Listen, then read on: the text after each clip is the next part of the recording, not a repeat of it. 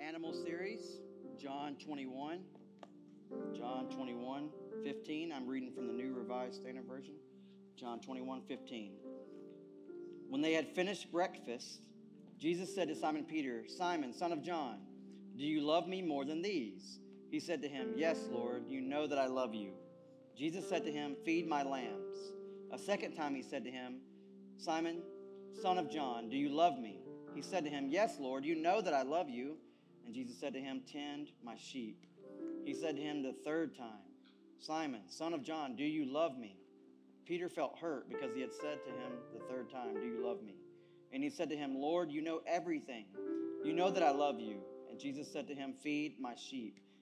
Very truly, I tell you, when you were younger, you used to fasten your own belt and to go wherever you wished. But when you grow old, you will stretch out your hands, and someone else will fasten a belt around you and take you where you do not wish to go." He said this to indicate the kind of death by which he would glorify God. After this, he said to him, "Follow me."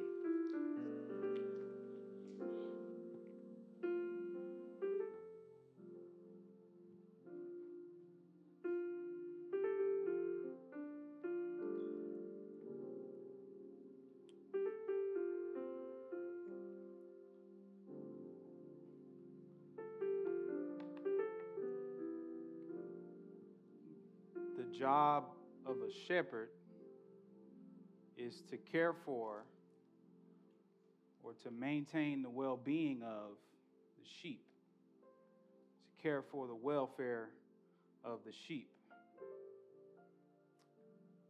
I said this last week. I'll say it again. If this is your first time, don't run away. I will not be dressed like this again. But if you're not used to the factory, you will get used to our pastor, Pastor Keith, wearing whatever he wants to wear. So I figured for 2 weeks, just 2 weeks, don't get used to it, but just for 2 weeks, I'll wear what I want to wear, okay? All right, let's pray. Lord, you are the good shepherd. You watch over us. You protect us even when we don't protect ourselves. Even when we're reckless and even when we run from you, you run to us.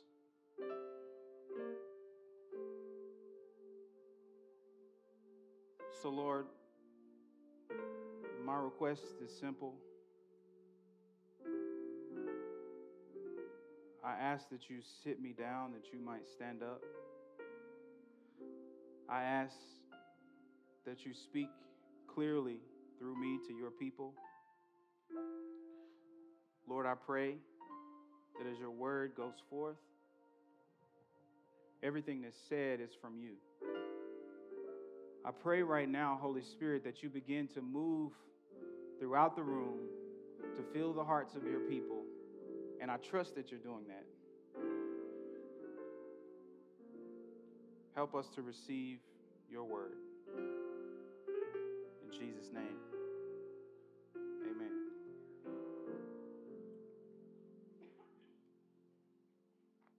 I didn't really have the courage to preach with my toes out. I'll leave that to Pastor Keith. So I decided to go with the high-end shepherd look. Okay, it's more like chic shepherd. Okay.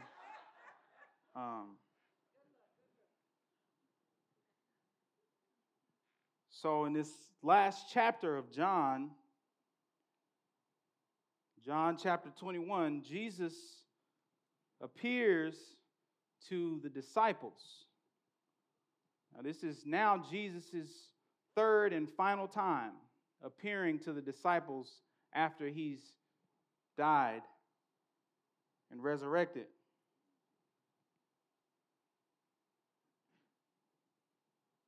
What we need to know going into this chapter, going into this passage, is that Peter and the disciples decided to go fishing. So as they went fishing, They fished all night. This is what they did for a living. We talked about it last week. They fished all night and they caught nothing. Now, it might sound the same, but this is not actually the same story we talked about last week. The story from last week was at the beginning of Jesus' ministry. Last week, Jesus had started to preach for the first time, and he performed a miracle for the disciples to show them that he was the Messiah. Since then, they've seen him do countless miracles. They've been with him in the good times and the bad, and they've seen him die. They've seen their friend who loved them, who walked with them, who died an innocent death. They saw it up close. They saw what he went through. They saw that he was not guilty, but he died anyway. And he told them he would do it. Their friend is gone. Their Savior is no longer here. At least that's what they think.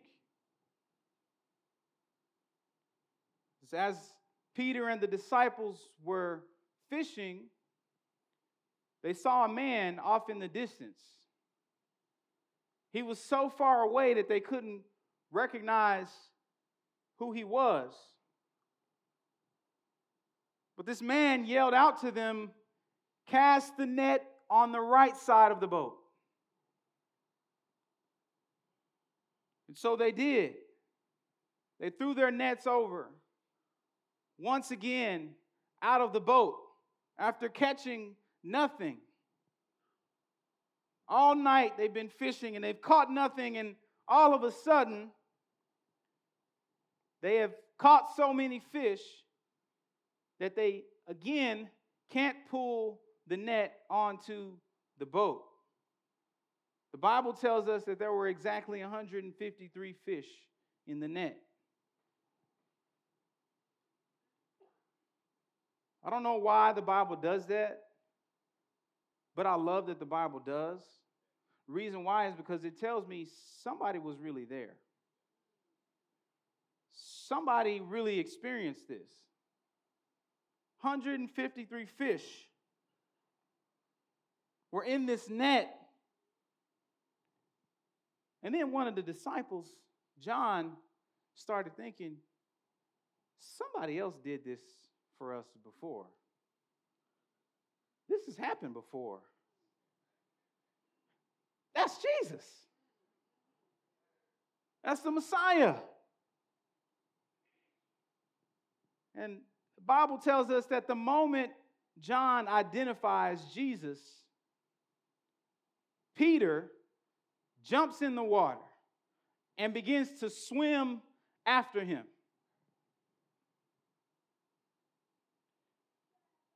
So even though Peter was a professional fisherman, we talked about it last week, even though he was a professional fisherman, his success was not enabled by himself. His success was enabled by God. See, I know you might have 2 or 3 degrees, plaques on the wall, but your success is not powered by plaques. Your success is powered by the provider.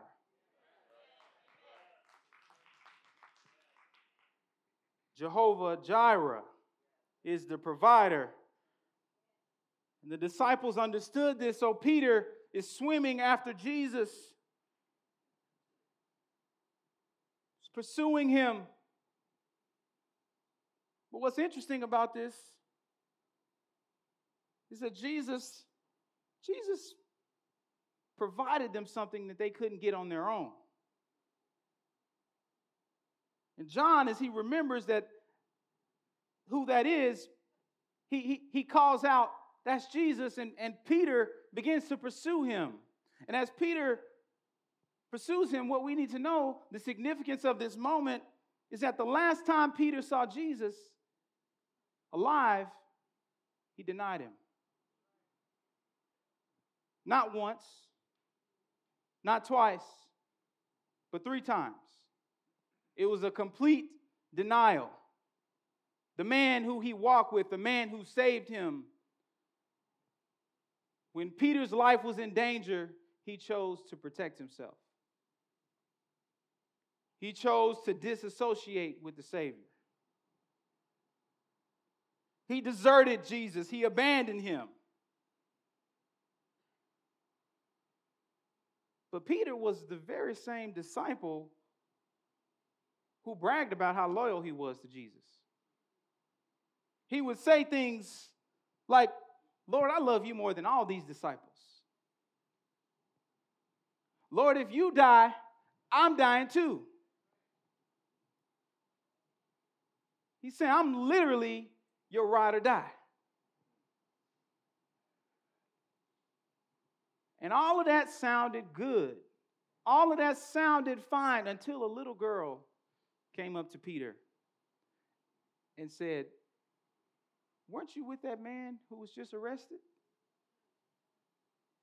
You're one of the disciples. Peter said, no, I don't know Jesus. I don't know this man.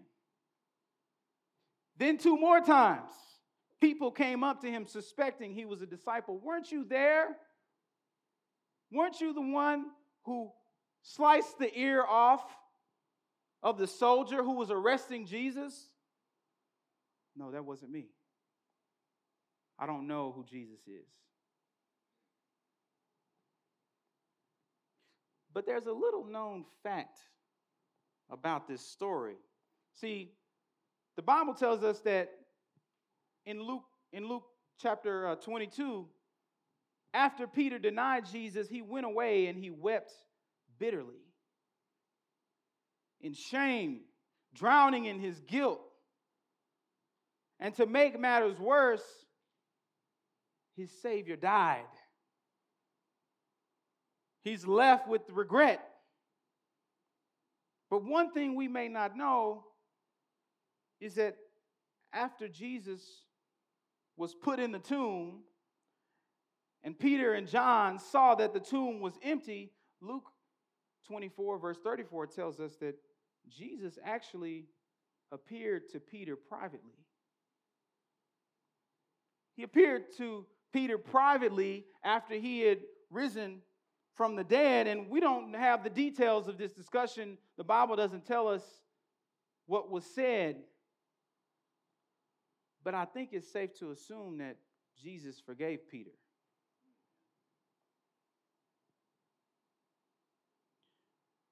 So when John tells him that the man standing at the shore is Jesus, Peter literally can't wait to see him. Why? Because he's been forgiven. He sees the man who forgave him even though he betrayed him. When Jesus needed him the most, Peter abandoned him. But Peter had experienced the love of God in a real way. He'd experienced the unconditional love and grace of God, that God has forgiven me. Even when I've struggled to forgive myself.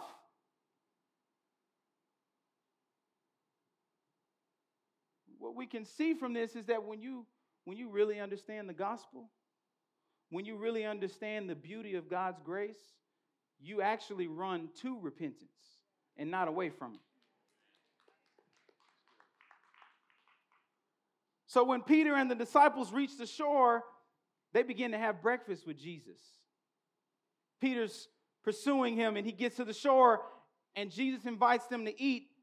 And that's where we find ourselves in our passage today. In verse 15, it says, when they had finished breakfast, Jesus said to Simon Peter, Simon, son of John, do you love me more than these? Not, Peter, how could you betray me? You told me you loved me, and then you left. Where were you, Peter? No, God's not like us. See, Jesus isn't so much concerned with how you used to feel about him. He wants to know, what do you believe right now? Where's your heart at right here, today? Peter was stuck in the past, struggling to forgive himself, but Jesus wanted to know, where are you right now? So he says, do you still love me more than all these other disciples? Remember when you told me that, Peter? Remember when you said you love me more than anybody? You still stand in that same place? You still believe that?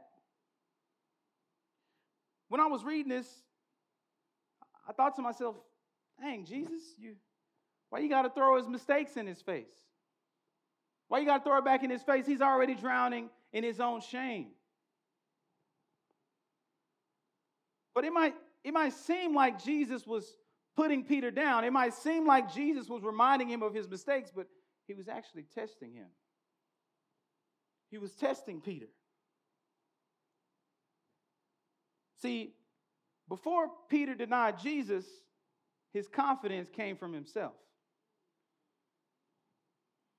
Jesus, I love you the most. I'm the most loyal. I'm the best disciple.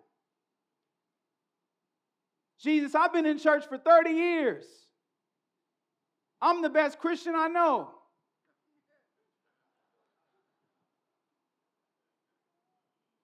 Nobody reads more than me, Jesus.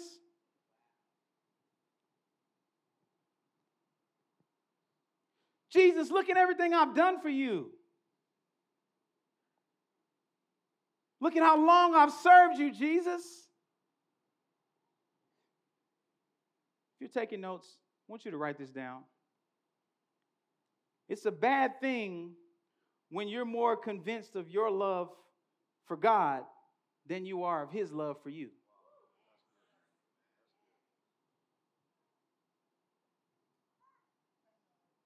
Peter knew he loved Jesus.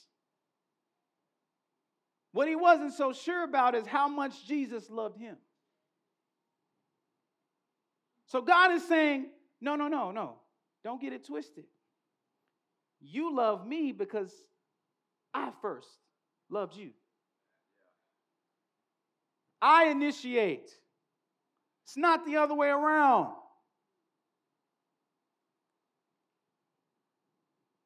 So write this down. Self-sufficiency always leads to separation from God. Self-sufficiency. Jesus is testing him. See, Peter was relying on himself. He was confident in his own faithfulness,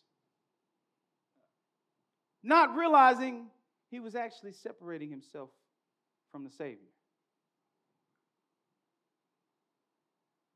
So what Jesus is really saying in verse 15 is, Peter, are you still relying on your own ability? Or have you been humbled? Has that experience showed you what it needed to show you? That the only reason you can be faithful to me is because I've been faithful to you. So Peter responds, Lord, you know I love you.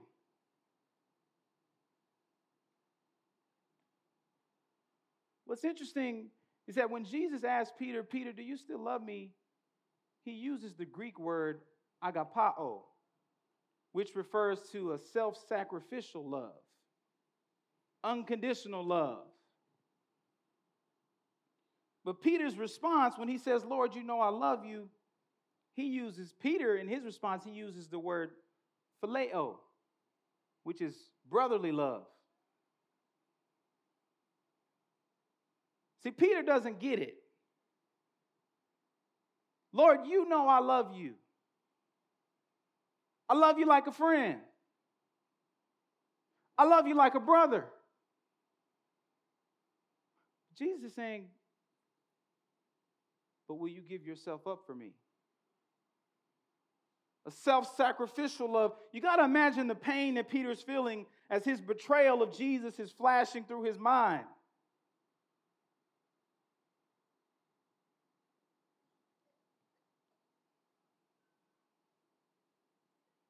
So I was studying this passage. Got to be honest with you, I was having flashbacks of the times I betrayed Jesus, the times I walked out on him. It's almost like I could feel what Peter was feeling. God, please don't make me look at this shame. Please don't make me face it. You know I love you. This man who once bragged about loving Jesus more than anybody else, now starting to understand something. The only reason I'm able to love him is because of his love for me. I made it about myself. But the good news is this: Jesus doesn't throw him away. Jesus responds to him, so feed my lambs. Feed my lambs, Peter. Then again in verse 16, Jesus asks him for the second time, do you love me? Do you love me, Peter? Again, he uses the word agapao, a self-sacrificial love. Will you give yourself for me, Peter?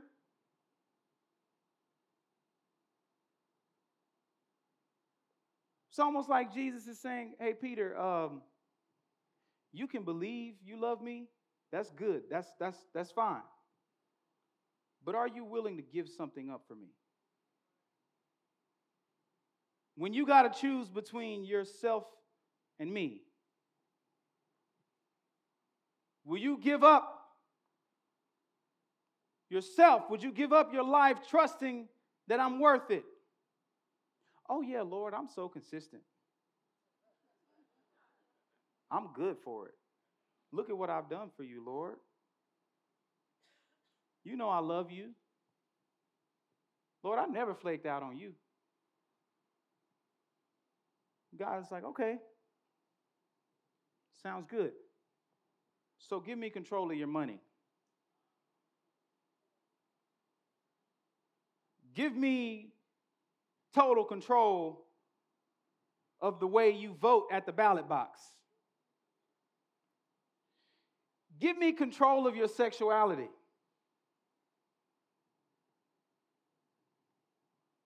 That's when we see if we really love him, if we really know him.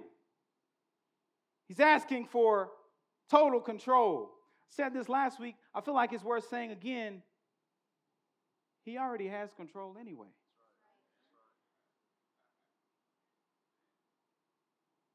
In other words, what he's asking you is step out of deception.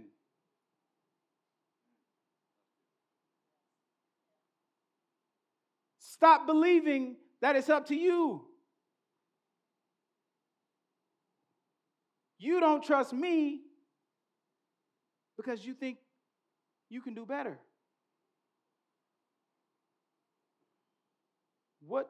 One of the things Satan does to confuse us is sometimes we think because we don't trust in God, we think it's okay to fill that void with trust in ourselves or trust in other people. Because at face value, not all of it seems so bad. It doesn't seem so bad to kind of subconsciously replace God with your spouse. I mean, God, this is the spouse you gave me.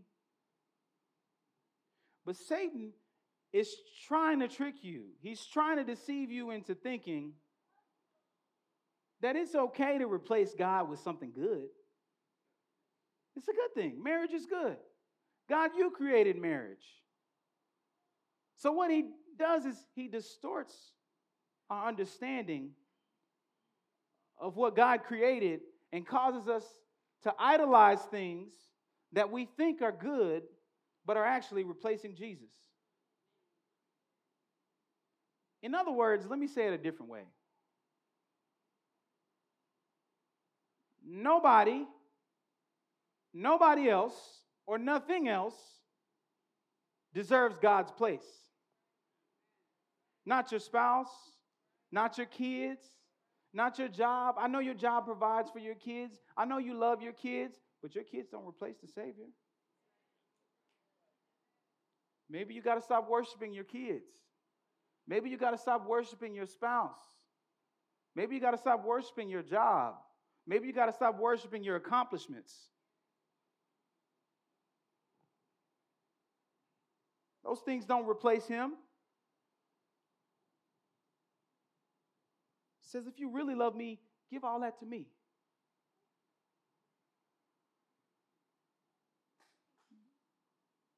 Then again, for the third time, Jesus says to him, Simon, son of John, in verse 17, do you love me? This time it says Peter felt hurt. Why? Because Jesus said it to him a third time. He said to him, Lord, you know everything. You know that I love you.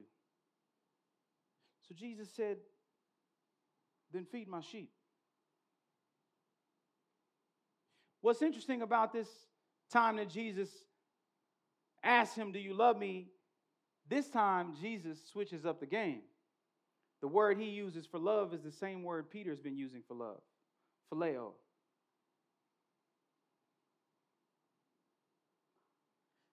Jesus says, you know what, Peter?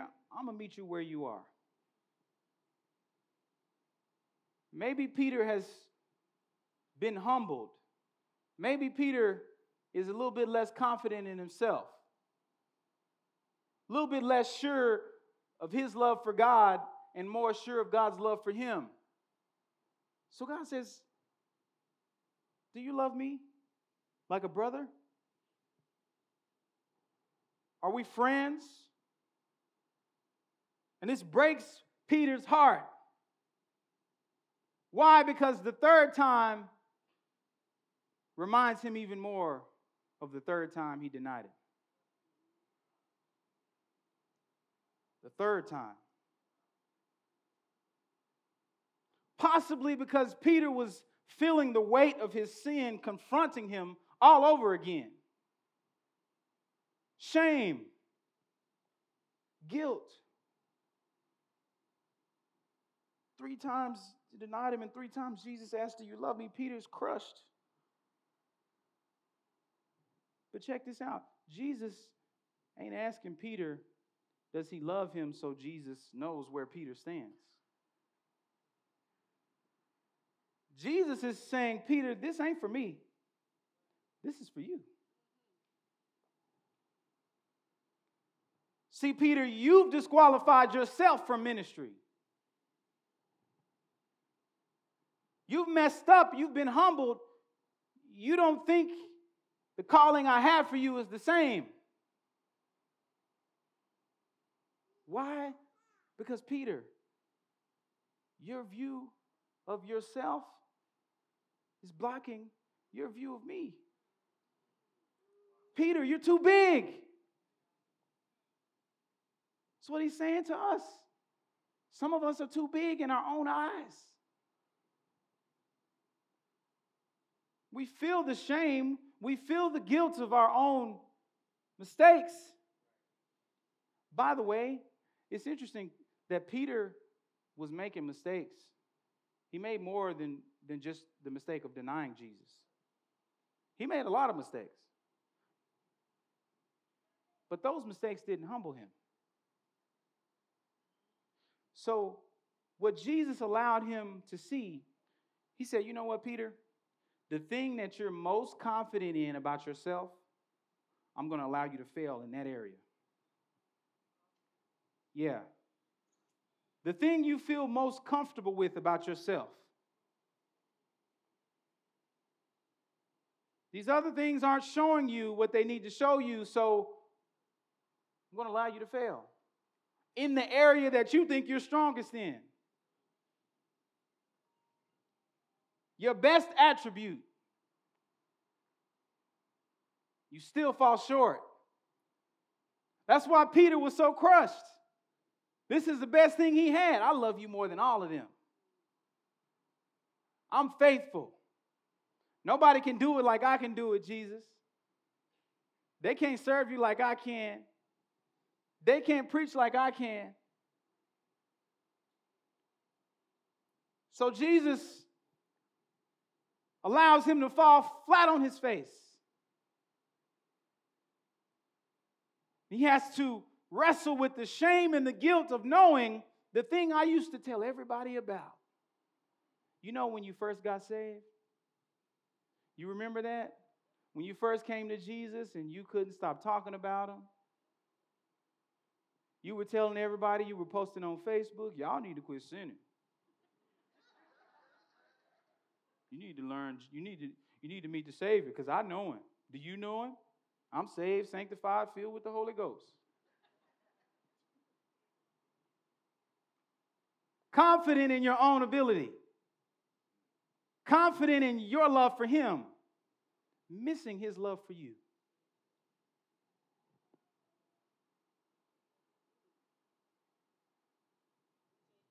The good news we see in this passage is that Jesus is still giving Peter an assignment. Even after Peter has disqualified himself, I don't know if I can do this anymore. I mean, I put it on Facebook, I put it on Instagram, I put it everywhere. Everybody knew. Now they see me slipping up. They heard about what I did, and I was the main one saying that they should follow, and I'm not following. Maybe I need to take that back. Maybe I should step away. Maybe I messed up a little bit too much. I put myself out there. I showed everybody I was a Christian, and then I showed them that I don't act like one.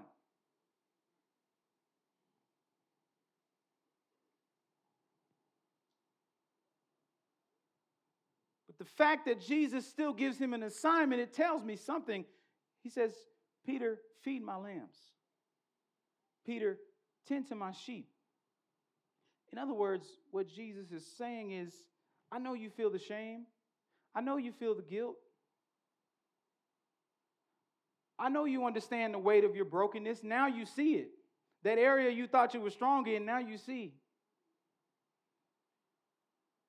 The thing you thought you could do on your own, the thing you thought you didn't need me for, now you see you can't do that.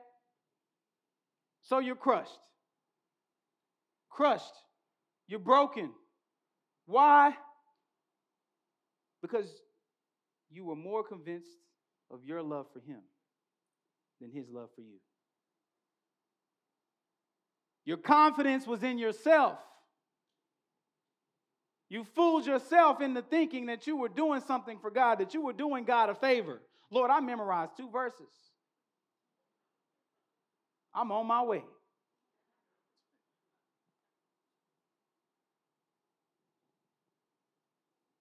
But the fact that Jesus still has an assignment, it's almost like Jesus is saying to Peter, I know you feel the shame, I know you feel the guilt, but when you're with me, the shame has a purpose. I can use the shame. I can use the guilt. See, when all you see is you, all you see is shame. This is a side note, but sometimes we look at God's law, the 10 Commandments, and all we see is what we can't do. The law confronts us with our inadequacies. Don't lie. You mean don't lie like ever? See, this is why we come up with terms like white lie. I mean, I didn't quite all the way lie. It was a white lie. So I don't know if that counts. It does.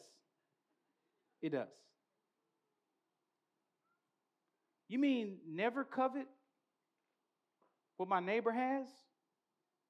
Never? Not just one time? If we're honest, we failed. Not just once, just like Peter, not just once, not just twice. We've lost count. We failed. But what God wants you to see is that the law is designed to show you your brokenness. That's why it's there.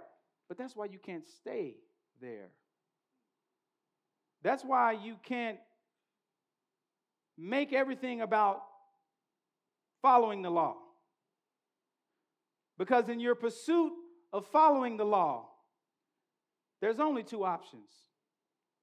Either you admit that you can't follow it, or you deceive yourself into thinking you can. It's only two options. So what will you choose? Peter chose wrong. He chose to deceive himself. He couldn't see his brokenness. But the reason we need the law, the reason the law is beautiful is because it's not just designed to show you your brokenness. It's designed to show you a need for a Savior. So don't stay in the law. When you see the brokenness, when you see the shame, when you see that you don't measure up, you run to the Savior. That's what you do. By the way, oftentimes when we deceive ourselves into thinking that we can follow the law, that we're all good,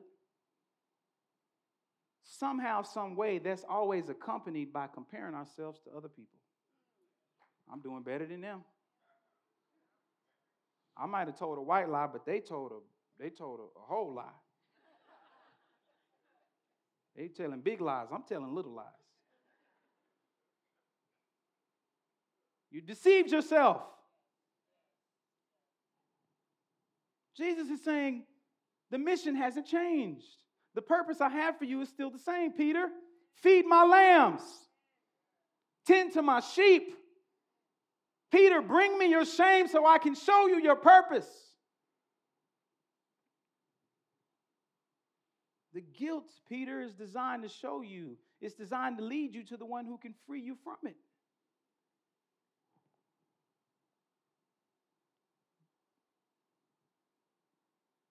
Maybe you needed to experience that shame, Peter.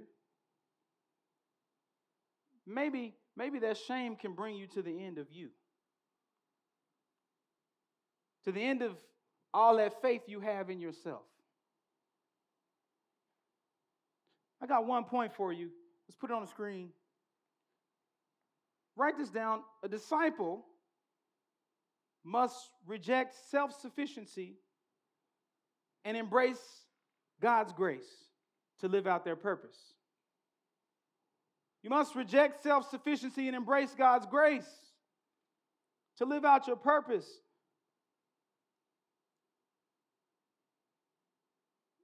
You can't find eternal comfort in your own ability.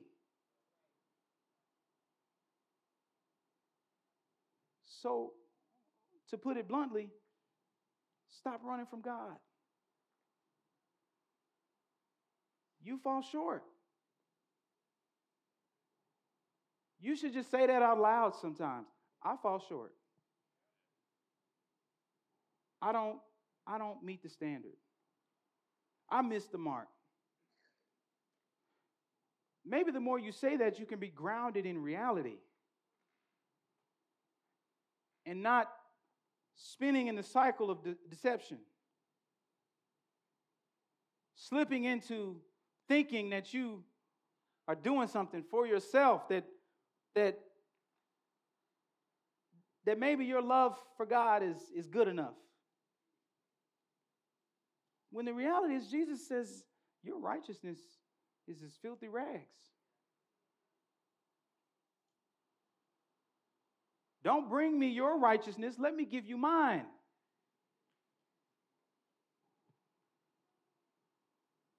Why? Because everything you've been looking for is found in Him. There's some mistakes you've made that only you and Him know about, so bring them to Him.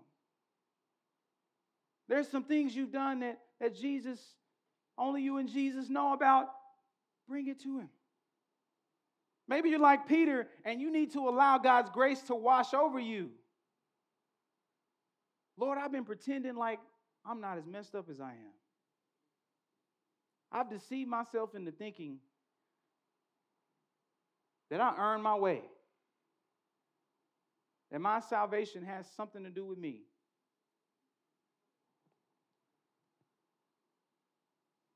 I know y'all have heard it from me before. This is my story. This is my story. When I was in college, actually, when I graduated high school, I stood in front of my home church and I surrendered my life to ministry. They all came up to me, we're not surprised by this. We saw this coming. I felt good. Y'all, I grew up in a Baptist church. You get in line and you shake hands all the way down.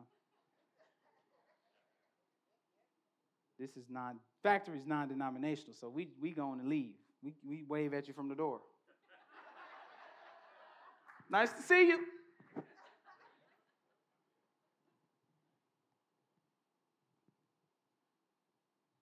But when I surrendered my life to ministry, I was a little too proud of myself. And when I went to college, started getting all these opportunities to preach as a freshman in college. And I felt good about it. Matter of fact, I was saying yes to every opportunity. Why? Because I was greedy for attention, greedy for praise. I didn't know what ministry was about. So I took all these opportunities. And at the same time I was taking these opportunities, I started to fail my classes because my focus was on me, not on the God who I was supposed to be serving.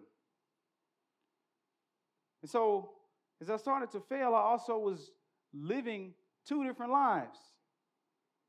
Ready to jump at the next opportunity to stand in front of somebody and say something good and have them come up to me and say, oh, that was so good.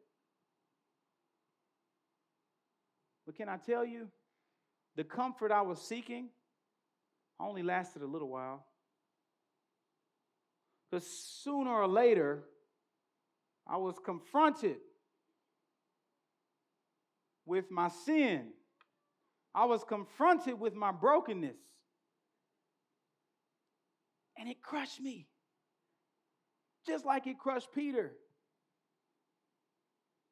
The Lord was showing me, Eric, you've not just sinned against me one time. You didn't just sin against me 2 times. You didn't just sin against me 3 times.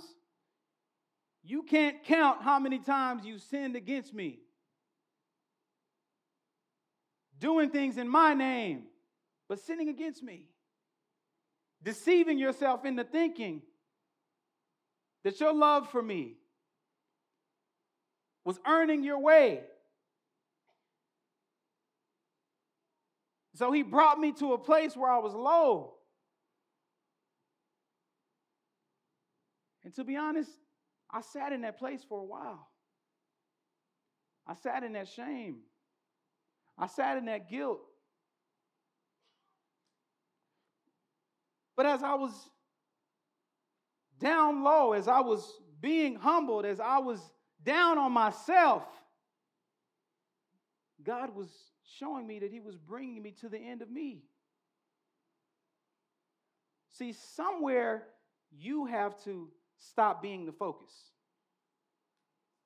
When you become a follower of Jesus, if you're going to follow him, he needs to be clearer. You need to be able to see him clearer than you see yourself. If all you can see is you, then you're going to lead you wherever you want to go.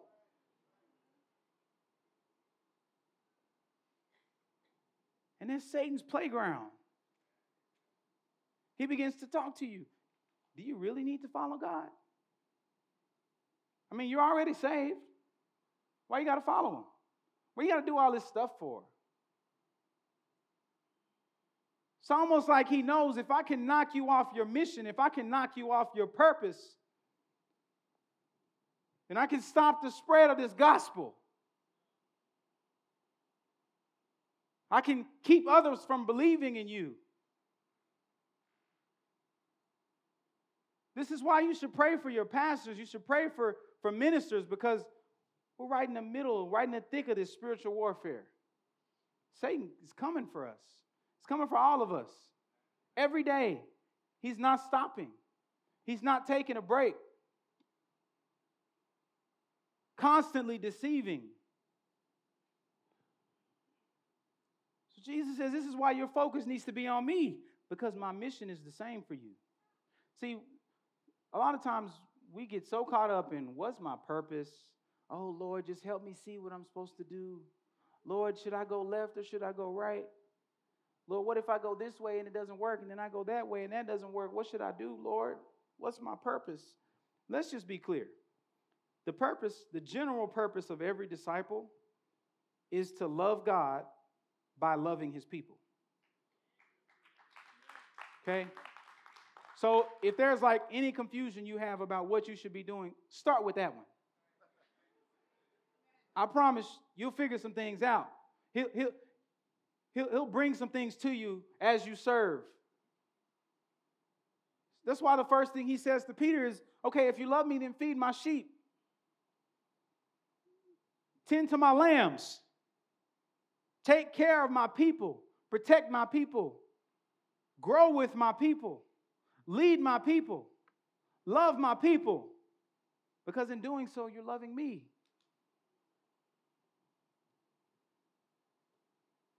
If you love me, serve my people. But then in verse 18, he doesn't just stop there. He says, very truly, Peter, I tell you, when you were younger, you used to fasten your own belt and to go wherever you wished. But when you grow old, you'll stretch out your hands, and someone else will fasten a belt around you and take you where you do not wish to go. He said this. I love the Bible. Here's your answer. He said this to indicate the kind of death by which he would glorify God. And after this, Jesus said to Peter, follow me. In other words, what Jesus is saying in verse 18 is, Peter, you're going to suffer. If you follow me, you're going to suffer. And what he was specifically saying to Peter is, actually, Peter, you're going to die the same death I died. They're going to stretch your hands out. They're going to stretch your arms out. They're going to nail your hands. They're going to nail your feet.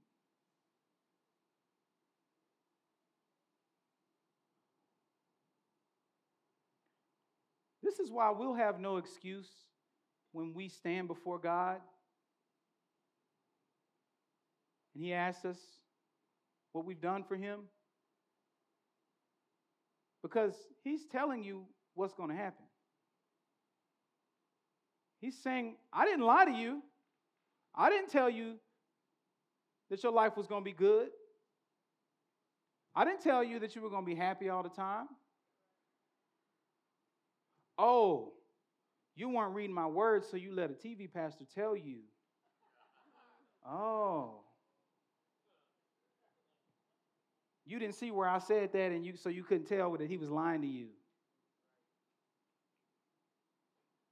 You've been deceived. It says, you're going to suffer just like I did. You're going to die the same death I did. But then he says, but follow me anyway. In other words, what Jesus is saying to Peter is, Peter, this life,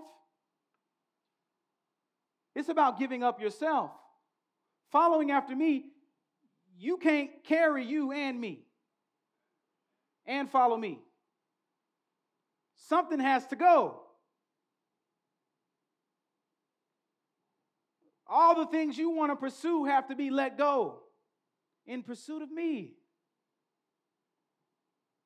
I said it last week, I'll say it again. This is why he says, seek first the kingdom, and all these things will be added to you. Everything you've been looking for. You don't have to get it on your own. Because guess what? You can't. You can try. It's only temporary. Anybody in this life who looks like they have what we want to have, one day they're going to run out of whatever they got. All of this has an expiration date. One day we won't be here. And not just us, but this world. Scripture says this world is passing away. So God is saying, will you drop what's temporary so I can give you what's eternal?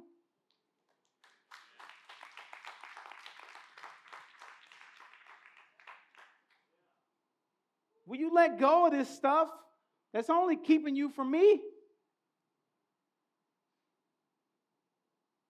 Peter, this is the kind of life you're going to have to live to follow me. You're going to have to give yourself up. I don't want there to be any confusion about what Jesus means when he says give yourself up. I want to be very clear. When he's saying give yourself up, he's saying let go of you, of your own ability to keep yourself. I want to speak especially, real quick, especially to the men in the room. Because we get so concerned about being strong. God is saying, you can be as strong as you want to be. You can convince yourself of anything. You can believe that you can do whatever you want to do. But at the end of the day, protection comes from me. So what does that mean to us men? Men in particular, it means that we need to have somewhere to fall apart. We need to have somewhere to say, I'm weak. Somewhere to say, I don't got it. I can't figure it out this time. Lord, sometimes I fall short. Sometimes I don't get it. Sometimes I'm sad. Sometimes I don't have the answers. And as we take that brokenness to him, it's only then that we'll see that it's his grace that's been carrying me this whole time. Wait a minute. You mean to tell me all of that time I thought it was about me? You were keeping me that whole time? You just let I was just walking thinking that I had it all good, that nothing was going to happen, that I had it all together, that if anything came my way, I could figure it out. I could throw some money at it. I could throw some of my resources at it. Simple problem? No problem. I'm here to fix it. Let me think of a way, let me come up with a way I can make this happen. And every time you devise plans to save yourself, you devise plans to repair something, to fix something, every time you convince yourself that you're doing something apart from God, you get more and more acquainted with Satan. You start to think more and more like him. You start to convince yourself, I don't need him. Maybe this is why so many of, Lord help me. I'm going to say this. This is why so many of us have wives who come to church all the time. And we feel like we can sit at home because we don't need God the way she needs God. See, she's emotional. She's weak. She's the weaker vessel. So she needs God, but I don't.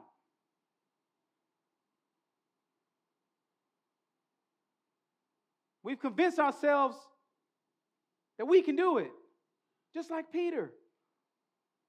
And God is saying, if you give me that shame, because that's what it really is. All of this toxic masculinity is hiding insecurities. It's hiding shame. It's hiding guilt.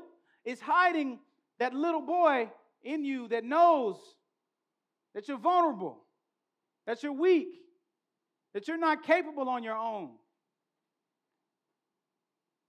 But now I'm speaking to everybody. What I need you to know is there's a place for you to take that weakness. There's a place for you to take your shame. There's a place for you. There's a safe space where you can lay it down and say, I don't have it, but you do. So help me to follow you. Help me to serve you because you got it, God. I don't got it. And the more you give it to him, the more you realize, I don't even want to have it. I don't want to have it all together. Sometimes I'm not okay. Sometimes I can't figure it out.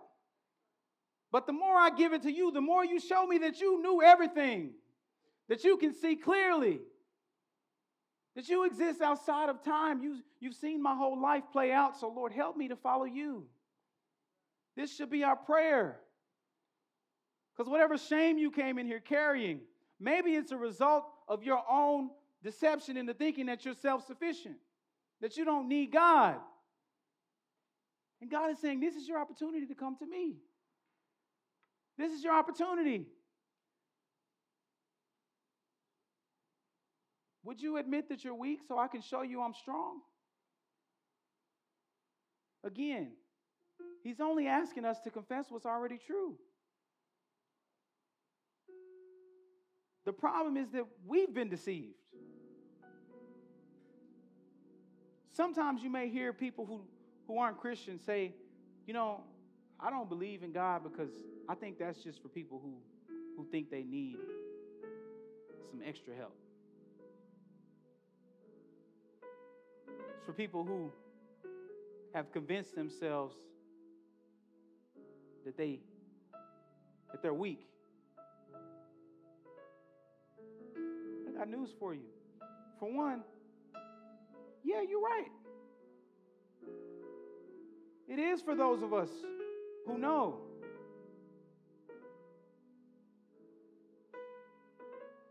But knowing is living in truth. It's not deception. That's truth. You need him. How long is it going to take you to be convinced that you need him? Let's stand.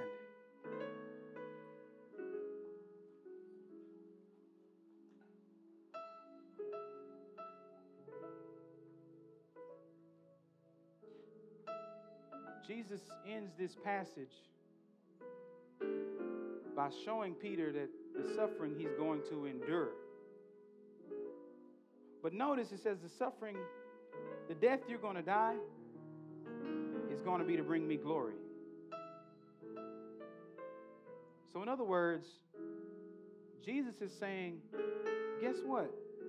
I can use all of you. The good you, the bad you, the okay you, bring them all to me. The parts of you that think you got it together, bring that to me too. The parts of you that know you don't have it, bring that to me too. And the more you give to me, the more you'll see that the pain you've endured, the suffering that you're going through is only a glimpse of the suffering I've gone through for you. So if there's anybody in this room, my request is simple. If you need to embrace God's grace, if you need to let go of some brokenness, come down to this altar. We'll pray with you. If there's some sin that you've been holding on to, come down. You don't have to be strong. Would you like to come? Praise God.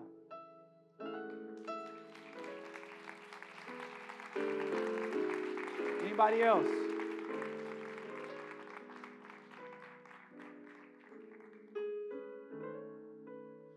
What's your name? Kia, you coming forward for salvation? Let's pray for Kia. you for revealing to Kia her brokenness. Because it's in her brokenness, it's in our brokenness, Lord, that you show us, you meet us there every time. You show us that ultimately we just need you. And more of you, and more of you, and more of you. So, Lord, I pray for Kia. Lord, I ask that you use today as the start of a new journey for her, a closer journey with you. Help her to see, Lord, that this is not a one-time decision.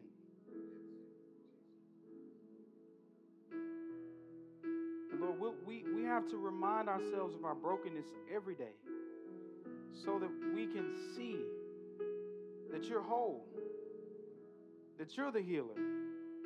Would you help Kia for the rest of her days to follow after you, to see herself clearly and see you clearly?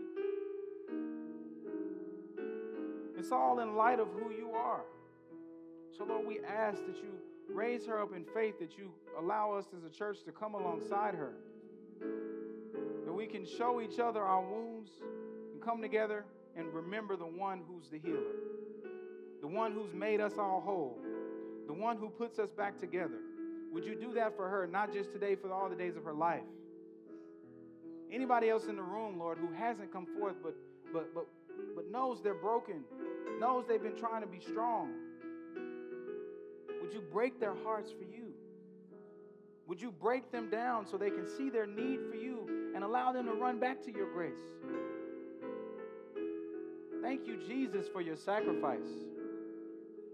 In Jesus' name, amen. You're going to get your information, okay?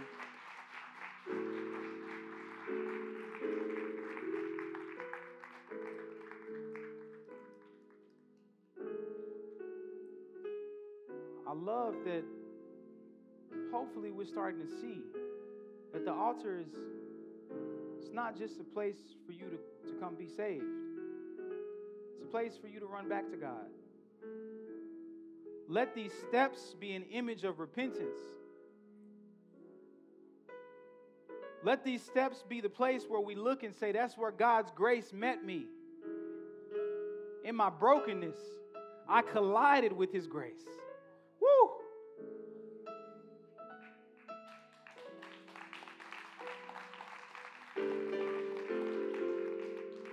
I pray for all of us in this room that as we're confronted with our shame, that one day we're able to look back and say, the day you met me in my shame is the day you actually met me with your grace.